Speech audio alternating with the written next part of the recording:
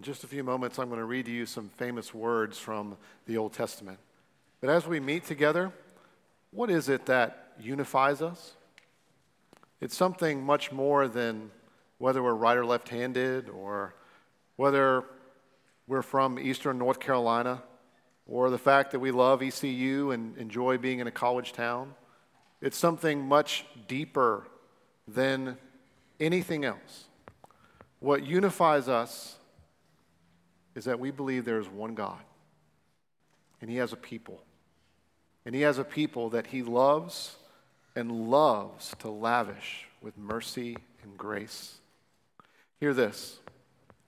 Hear, O people of God. The Lord our God, the Lord is one. You shall love the Lord your God with all your heart and with all your soul and with all your might. And these words that I command you today shall be on your heart. You shall teach them diligently to your children, and shall talk of them when you sit in your house, and when you walk by the way, and when you lie down, and when you rise. You shall bind them as a sign on your hand, and they shall be as frontlets between your eyes. You shall write them on the doorposts of your house and on your gates. We are here because our God is one. If you have a copy of the Scriptures, I'd love to look with you this morning in the book of Ephesians. We're going to look at chapter 4 together, the first 16 verses. I think it's okay to read the Bible while the guys are passing the plate still, don't you? Nothing wrong with that.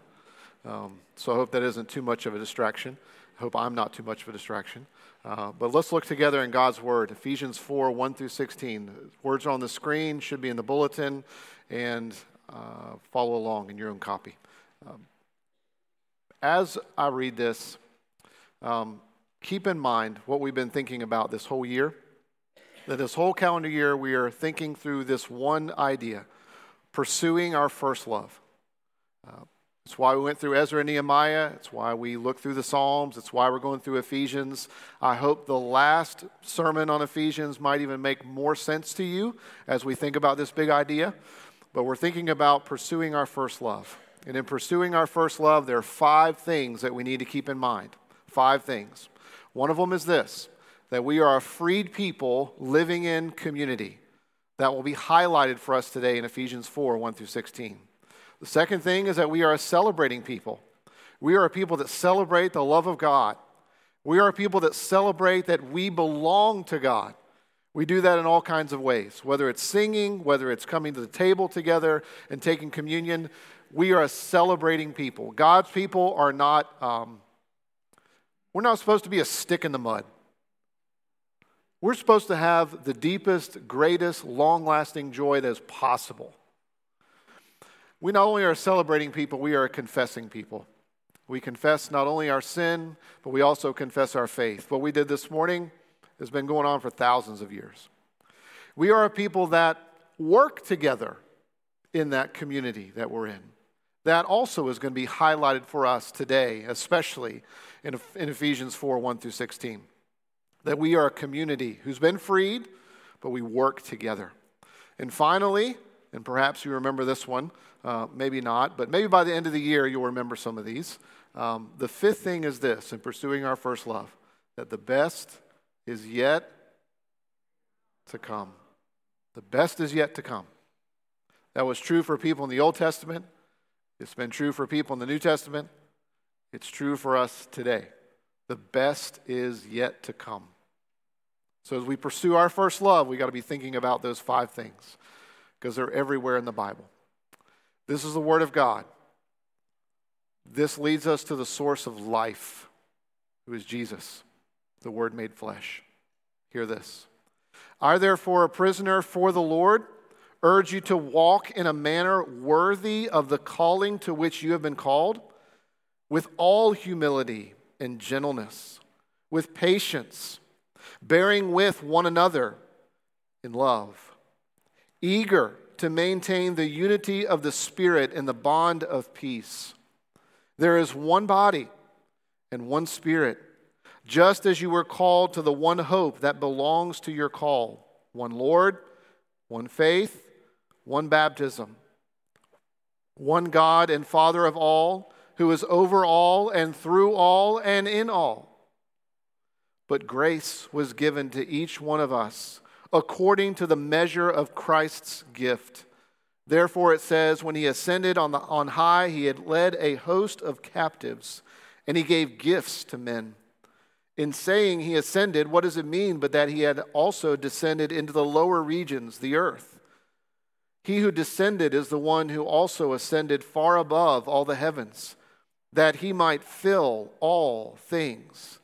And he gave the apostles, the prophets, the evangelists, the shepherds and teachers to equip the saints for the work of ministry, for building up the body of Christ, until we all attain to the unity of the faith and of the knowledge of the Son of God, to mature manhood, to the measure of the stature of the fullness of Christ, so that we may no longer be children, tossed to and fro by the waves and carried about by every wind of doctrine, by human cunning, by craftiness and deceitful schemes. Rather, speaking the truth in love, we are to grow up in every way into him who is the head, into Christ, from whom the whole body, joined and held together by every joint with which it is equipped, when each part is working properly, makes the body grow so that it builds itself up in love. Let's pray. Lord, we ask that you would help us to continue to pursue Jesus as our first love. And Lord, in pursuing Jesus as our first love, Jesus in pursuing you, Holy Spirit in empowering us to pursue Jesus, remind us that we do that because you have first come to us. Remind us to desire that because we're your children, because we belong to you. Remind us to do that because this is your world and you care about spreading your glory throughout the world. Remind us to do that because our sins are many, but your mercy is more. So help us, Lord, by acting on our souls. Inform our minds and spirit, take that down into our hearts and change us with this truth from Ephesians 4. For your glory, I pray, Father, Son, and Holy Spirit. Amen. The purpose of these verses, I'm going to give it to you on the front end. The purpose of these verses is this: God is giving us a ravishing vision of what he wants his church to look like. He is giving us a ravishing vision of the church. And I want to say on the front end that as we go through these verses and as we think about what's here, we probably will feel a little bit weird. We'll probably maybe even think that these things and what's being described here is a little bit foreign. Because on the front end, we need to admit we are not what we should be. Christ Pres is not what it should be as a church. We're just not. Churches and where we live in Pitt County and Eastern North Carolina are not what they should be. God's people in America, it's not what it should be. The church in America is not what it should be. So in reading through these verses and in thinking about Ephesians 4, the hope is not that we walk out of here thinking how terrible we are. Okay? That's not the point. God is showing us who we are and who and what he is building. Okay? So on the front end saying that we are not what we should be, that's in the hope that we realize that God's building something. Because the reality is we would never make this up. We could never do this in our own strength, what we're going to talk about in Ephesians 4, 1 through 16. We could never do it. We don't have the strength, we don't have the power to do it. But God is giving us a ravishing vision of his church. He's showing us what he is building. So let's dive right in. Two things, unity and diversity. Let's look at unity first. God is building a beautiful church that is unified. Now, look at the text. Look at how we are bombarded with this idea. Look at verses 4 and 5 and 6. Just listen to what he says. There is one body, one Spirit, one hope, one Lord, one faith, one baptism, one God and Father of all, who is over all and through all and in all. Do you see how we're bombarded with this idea of unity? There's one God, one church, one faith, one baptism, one hope. The whole thing is built around this idea of unity. And that's why the Apostle Paul in verse 2 can say this: therefore, in all of your doings, be completely humble, totally patient, bear with everyone in everything in love. Did you catch that in verse 2? Listen to it. With all humility and all gentleness and with all patience, bearing with one another in love. One Lord, one faith, one church. Therefore, we are supposed to be completely humble in everything. That means at home, we have to be completely humble. That means at work, we have to be completely humble, completely patient. We are to do every single thing in our lives with humility, gentleness, patience, bearing with one another. In other words, in love. It's comprehensive, isn't it? Everything. There's no escaping God. In every area of our lives, He owns it all. That's why he says here in these verses, look at verse 3, eager to maintain the unity of the Spirit and the bond of peace. We're bombarded with the idea. We're to be completely humble, patient, bearing with one another, doing everything in love. And we are to strive in all of that to maintain the unity of spirit and the bond of peace. Isn't it fascinating the Apostle Paul doesn't say achieve unity? He doesn't say try to find it, does he? He says be eager to maintain it. He's saying keep it. Now this is when blood pressures can start to rise because we realize, man, I don't do everything in love. I don't do everything in all patience and humility. There are areas in my life where I don't want to be loving. I want to raise walls of hostility and create tension. God says none, no area, no place are we allowed to do anything other than in love. Everything in love. Because we are to be eager in our lives to maintain the unity of the Spirit in the bond of peace. It's not something that we have to try to find. We can never achieve it on our own. We certainly can't create it. Jesus has purchased this unity. It's why He died. It is actually a gift to His church that we are all united around one God, one Lord, one faith, one baptism, one hope. Jesus has purchased this for us. Now, in thinking about unity, we need to make sure that we get the gospel here. We need to make sure that we remember the good news of what Jesus has done. Because we might just slip into thinking, okay, here's the new checklist, here's what we got to do. And that is not what Paul's talking about at all. He's not creating a checklist for us. That's why he doesn't say create unity. That's why he doesn't say, fight to make it happen. He writes to us because it is a reality in Jesus. We are the ones that begin to not maintain peace. We are the ones that often are not eager to build up one another in the unity of the Spirit in the bond of peace. But He wants us to connect everything to the gospel. You might remember, think back over these previous chapters, Paul has been telling us who we are. We won't go through every section in the first 3 chapters, but remember, Paul started off this whole message talking about the reality that we are a blessed people. We have been given every blessing in the heavenly places. Do you remember this? We've kind of talked about it this way. God refuses to let us think that our relationship with Him originated with us. God refuses to let us think that our relationship with Him ends with us. God has been saying through the Apostle Paul that we are His children, that we have been given everything that we need. Even at the end of chapter 3, what we looked at last week, Paul prays that we would be filled with all the fullness of God.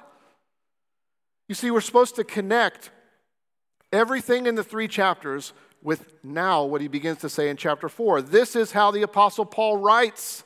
If you look at his letters, this is how he writes. He usually spends the first half of his books telling us what God has done, telling us who Jesus is, telling us that we have been saved by grace, reminding us that we were brought from spiritual death to spiritual life, reminding us that the faith that we're exercising today is because grace landed first and faith flows out of grace. Paul has been telling us, God has been telling us through Paul, everything about grace, everything about what Jesus has done, how we're defined by him in every conceivable way, so that when we hear these words about being unified and doing everything in humility, patience, and gentleness, and in love, that we would connect our lives with Jesus. And because of our connection with him, our lives would look different. Does that make sense? Because we struggle with this. We want to hear, what can I do to maintain my relationship with God? What can I do to earn God's favor? It's so deep within us, we don't even realize it. That's why it's hard to sit and take in a sense, the first 3 chapters of Ephesians, because it's so overwhelmingly centered on God. The Apostle Paul doesn't write to tell us to do anything in the previous roughly 60-some verses. He's bombarding us with grace over and over and over. He's bombarding us with Jesus because he wants us to realize that Christ has done everything. You see, he's trying to make it very clear that whatever you do doesn't save you. He doesn't begin with chapter 4.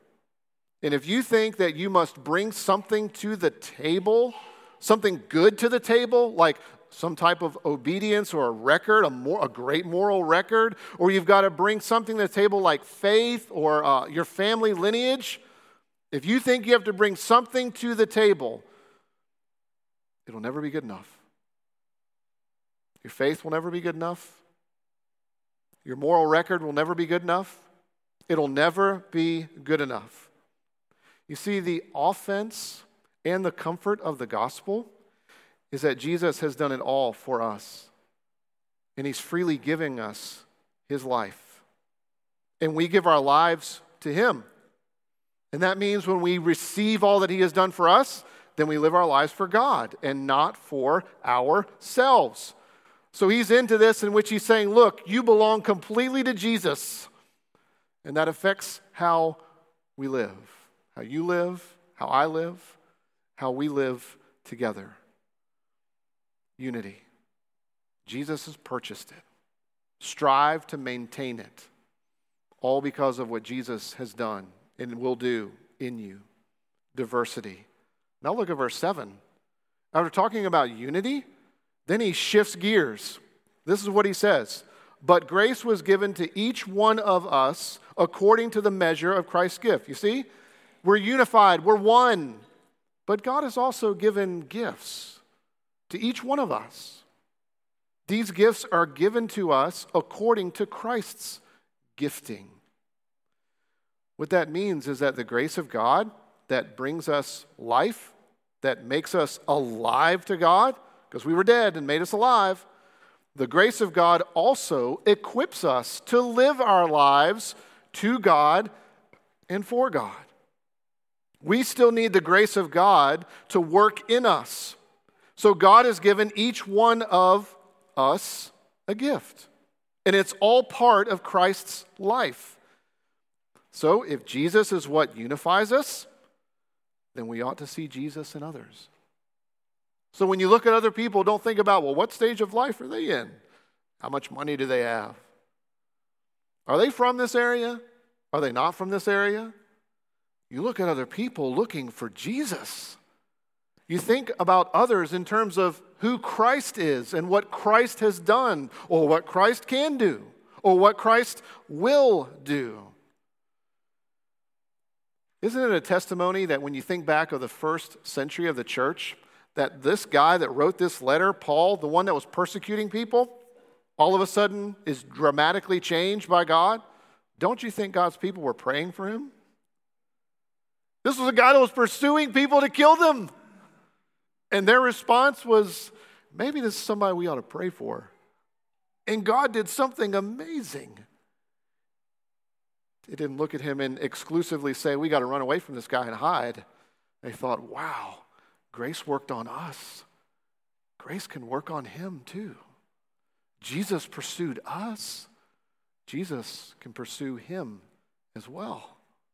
We look at others, we ought to see the Lord Jesus Christ, especially as we utilize our gifts.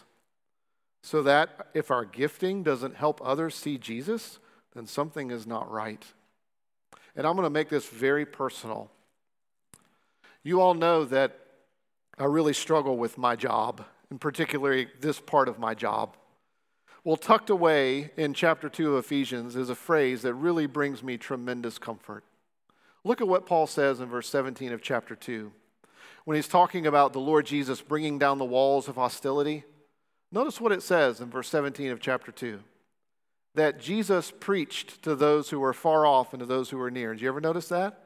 And he preached. He's talking about Jesus. Paul's not talking about himself. In other words, the way Paul sees his calling is that others would hear Jesus. Does that make sense? So those of you that I am supposed to teach and preach the word of God to, my ultimate goal is not that you think that I'm a great preacher or a great pastor. It's that whenever I break open the word of God, you might say, I hear Jesus. Jesus is preaching to me. Jesus is teaching me. That's what I want for you. That's what I want for me. Then when we sit here, we think Jesus is speaking to me, not Dave, because I'm miserable. I'm pathetic at this. But Jesus is not. He's strong. And he uses each one of us. You see, the Apostle Paul is already putting it into practice. He's saying, my job is to preach and teach so that everyone who hears me would hear Jesus. Not Paul. Not how gifted or ungifted he is. Even though he writes about in other letters how people thought he was horribly not gifted. Spectacularly not gifted. How about I say it that way? He wants them to hear Jesus. Well, here are gifts in verse 11 through 16. Let's define what these are. Before we get into the apostles and prophets and so on, let's define what a gift of God is. Because if Jesus has given each one of us a gift, then we got to figure out what that is, right? And what they are. I borrowed this from several different people, putting them together. So let me define what a gift is for you to think about. A gift is given by grace. It's worked into us by the Holy Spirit for the good of others, to build people up into Jesus so that the church is built up. You hear that? There's a lot in there, but we need each of those components to understand what the Bible talks about with gifting. So gifting is given to us by grace. It's worked into us by the Holy Spirit for the good of others, so that others may be built up into Jesus for the good of the body, the church. So if you have a gift, but it doesn't move you toward people, that's not what the Bible's talking about with gifting. If you have a gift, but it's not for the betterment of the church, that's not what God is talking about here. We have to have every component to understand what God is talking about with gifts He gives to the church. If you think that your gift comes from you, that's not the gift that this is talking about.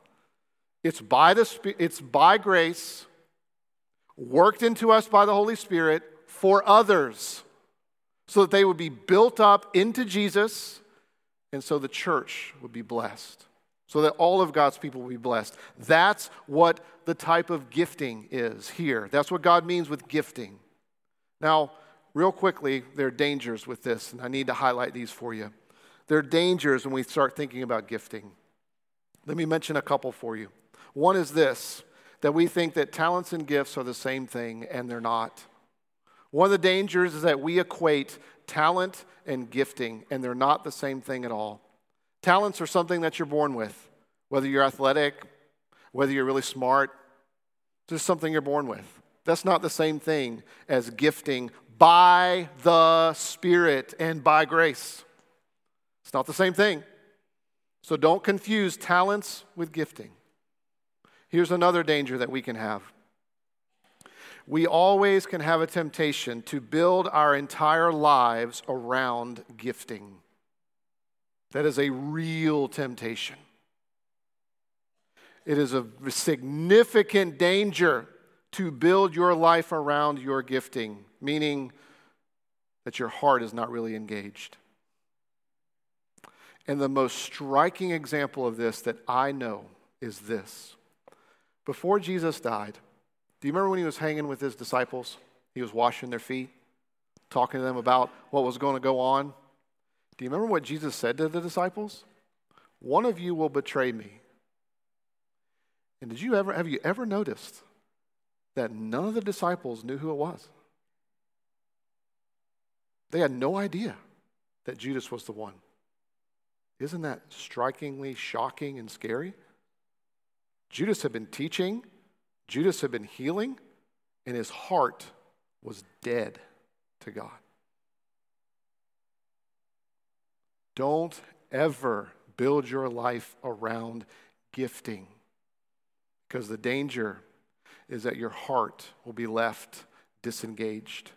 That was Judas. The disciples didn't even suspect him. They thought he was just like they were. His heart was never engaged. Great danger. Here's another one. And this perhaps applies to some of you more than others who have particularly worked in the church. Here's a third one. People will use you because of your gifts. You will just become useful to people. People will look at you and they will immediately assess your gifting, and then boom, they will put you in a category and just want to use you for your gifts. That is a real, real danger. Because what happens is that's exactly how people burn out. It's exactly how people begin living their lives based upon their gifting without their heart being engaged. And it happens in the church a lot. And if you've been burned by the church because of this, I'm really sorry. Because it is a significant temptation. I have a friend, and I'll give you the converse example here. This guy that I know, I'm pretty good friends with him. He is the most gifted guy I think I've ever met in my life. Incredibly intelligent, unbelievable communicator, outgoing personality, a gatherer. And his whole life has been people just using him for his gifts. And in our system, meaning our church system, he wanted to go into the ministry. So he became a candidate for the ministry, which means he had to be interviewed by some elders of a regional body and talk about his faith, why he should go into the ministry, all that sort of thing. And they told him no. Because they could tell that his whole life and his whole reason for going in the ministry was just his gifts. That's it. And they told him no. Said, you are not able to be a candidate for the ministry right now. Let me tell you, that was not a popular response, but it was the right one. And what they did is they said, you need to be mentored for more than a year. And he was loved on by some older pastors. And he was made by God's Spirit more and more aware of how his heart was completely disconnected from his gifts. And about a year and a half later, the whole regional body absolutely endorsed him. Yes, you need to be a candidate for the ministry. And he's in the ministry today. And he would tell you that if they hadn't told him no, he probably wouldn't be in the ministry today.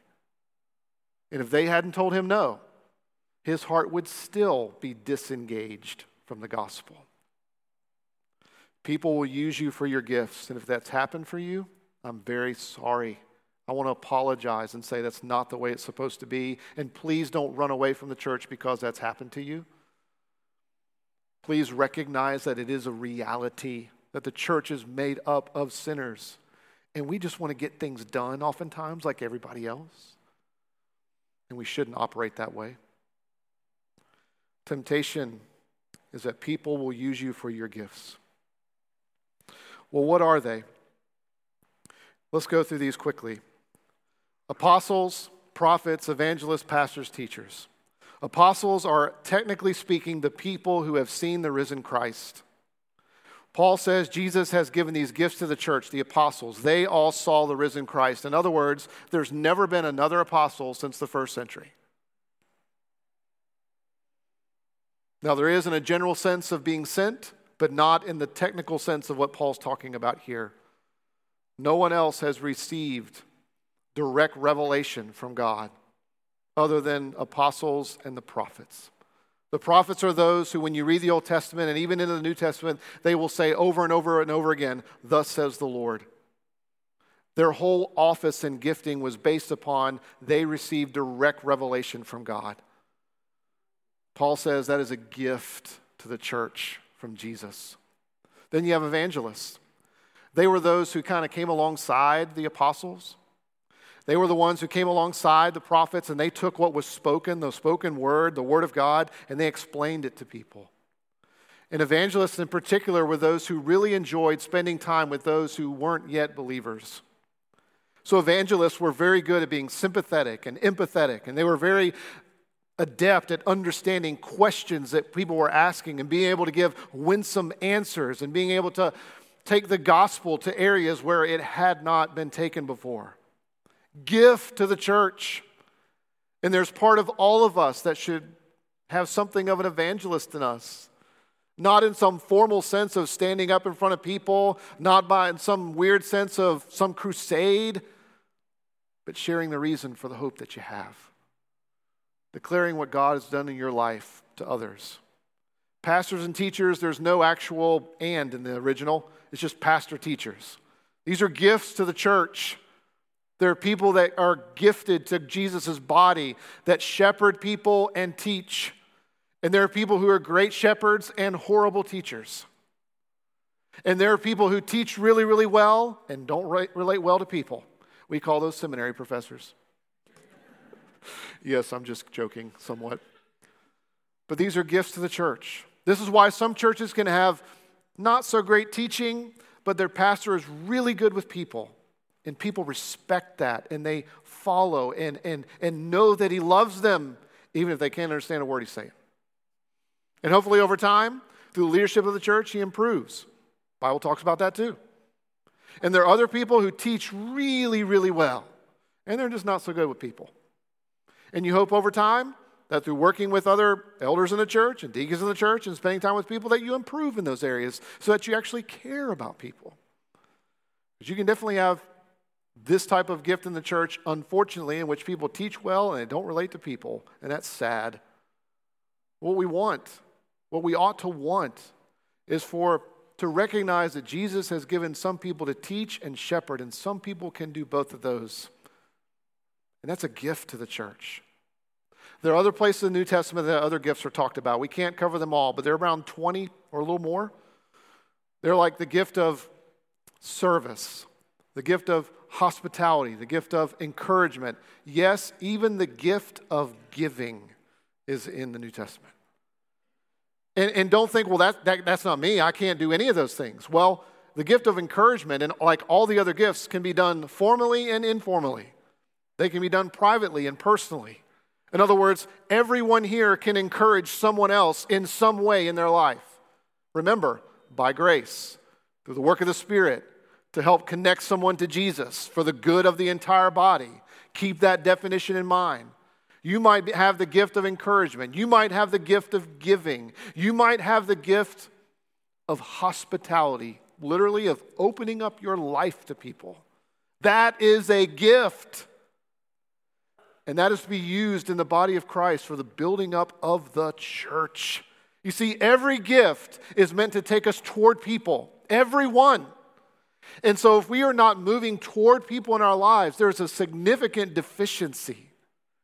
Because every gift that God gives moves us outside of ourselves and toward other people. The apostles and prophets, they don't continue. Evangelists and pastors, shepherds, they continue. They're still around even today. I stand before you as one of them, as someone who's called to be a pastor and a teacher. What are the purpose of these? Two things. If you look in verse 16, the purpose of these gifts is to show us how we are to function together, that we are to function like a body. The ministry model in the Scripture is the body. It's the body. You see that throughout these verses, that God wants us to function like a body.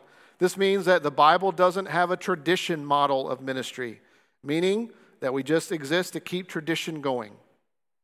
That we just exist out of a deep sense of control and suspicion of everyone else. That we're closed to those who are outside, who are not like us. Where the phrase is often repeated, well, this is how we've always done it. The model in the Bible is not the tradition model. The model in the Bible is not corporate, in which there's a CEO that runs the show.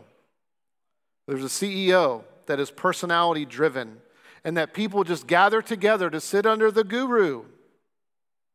That people come because they need to be told what to do and given marching orders. You won't find that in the Bible. The Bible does not have a corporate model for ministry at all. Corporate models ends up thinking that the bottom line defines what is success and failure. You won't find that in the Bible. You see, the goal of the body is maturity. That's the hope. That people would be filled with all the fullness of God. That we would look more and more like Jesus to a watching world. That we would continue to receive encouragement and patience and grace and gentleness from God so that we would then in turn show that to others. So that we would be able to discern sound teaching. Did you catch that in these verses 14? See, the purpose of the body is to grow. So we go from childhood all the way to maturity, to adulthood, which means that we begin to discern what is good and sound doctrine and what is not. Here are some examples. Can you tell if something that someone is saying is man-centered or God-centered? That is growing in maturity, in which you're being able to understand if a message is man-centered or God-centered. I learned this one from my dad. My dad was ordained in the ministry before he went away to seminary. He went away to seminary, the largest evangelical seminary in the world at the time. Got out of seminary, was pastoring a church, and he continued to read through the Bible. And he kept coming across one particular book of the Bible. And he couldn't fit that book of the Bible and what it said with everything else that he had been taught, the Bible says. So you know what? He realized that the Bible wasn't wrong. That he was wrong. That the Bible's one whole book. And just because he had learned all this stuff about the Bible, but yet there was one book that didn't square with everything he'd been taught, he decided he should rethink what he thought the Bible said. He was growing in maturity, understanding what good teaching is and what is not. I've had friends who have had to work through this, and maybe you are there as well. I have had to go through this myself, in which there was a form of Christianity that basically was nothing more than this: God is the best way to control my life. You ever been through that kind of system? It's deeply, deeply scarring. Growing in doctrine helps us identify what is really man-centered and what is God-centered. The other purpose of the gifts is to equip. Look in verse 12. For the equipping of the saints, for the work of ministry and the growth of the church. Paul uses this idea of equipping to teach us something profound about the gospel. It's this. This idea of equipping is actually restoring what is disjointed. This is really important to understand about a ravishing view of the church and the gifts that God gives his church. Equipping is restoring dislocated joints. That's the idea here. Here's the point. God, through the work of Jesus, is putting us back into our proper place. He's fitting our lives back together so that we actually fit somewhere. He's bringing us into alignment. You see, the problems that we have are because everything is supposed to be under Jesus, and it's not. Everything is supposed to be under Jesus and what he is, but it's not. It's disjointed. It's out of a line. What does brisket in eastern North Carolina, snowplow in eastern North Carolina, surfboards in Minnesota, and riding a tricycle on Highway 264 all have in common? They were all built for something else. That's sin. Cow, that brisket, a pig is barbecue, not cow, right? A pig was made for barbecue.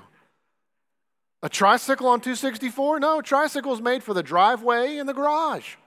It's not made for a highway. A surfboard in Minnesota? What? No. A shark in Arizona? Never. Doesn't fit. You see, that's what happens because of sin, that things are disjointed and out of place. And Jesus died and rose from the dead so that he would put us back together and bring the totality of our lives in alignment with him. So what's often dislocated? Our ego, our time, our money, our desires, our worry, our anxiety, our identity. All of those things are out of alignment. They all have to be brought under Jesus. My ego has to be brought under Jesus. My time has to be brought under Jesus. Work 6 days, rest 1. It's a rhythm. My money has to be brought under Jesus because he owns everything that I have. My worry and anxiety has to be brought under Jesus because he's the only one that can fix it. My identity has to be received from Jesus. I can't compare myself to others and build my identity. It doesn't work. It's out of alignment. And what Jesus is doing in giving us these gifts is to bring everything together so it fits like a body. Well, how do I know my gifts? I hope that you will grow uncomfortable enough just living for self that we will be able to pursue other people and build friendships with others and engage with other people that aren't just like us. It's fine to talk with people who are like us, but it's also great to talk with people who aren't like us. And getting close enough to them so you can actually ask them. So you can be vulnerable enough to ask vulnerable questions of, well, where do you think my gifting is? Where do you think my gifts are? Do you see me as an encourager? Do you see me as able to open up myself to others? And being willing to hear what someone says may not line up with what you think it is. But getting outside of ourselves and into others and be engaged with others is the place in which we can understand what our giftings are. How in the world do we get these gifts? I'm landing it here, so just hang in there. Look at verses 8 through 10. I'm glad you asked. I'm glad you wanted to know. How do we get any of these gifts? Look at verses 8 through 10. They tell you. Paul takes from a passage in the Old Testament and brings Christ into it. Before Jesus returned to the Father, he came to the earth. That's the point of verses 8 through 10. And he humbled himself and became obedient to overcome our dead hearts and make us alive. He came to earth to tear down the wall of hostility that we set up all the time because we don't want to live in love. We don't want to bear with others with all humility, all patience, all long-suffering. We all would love to do our jobs if we didn't have to be loving, right?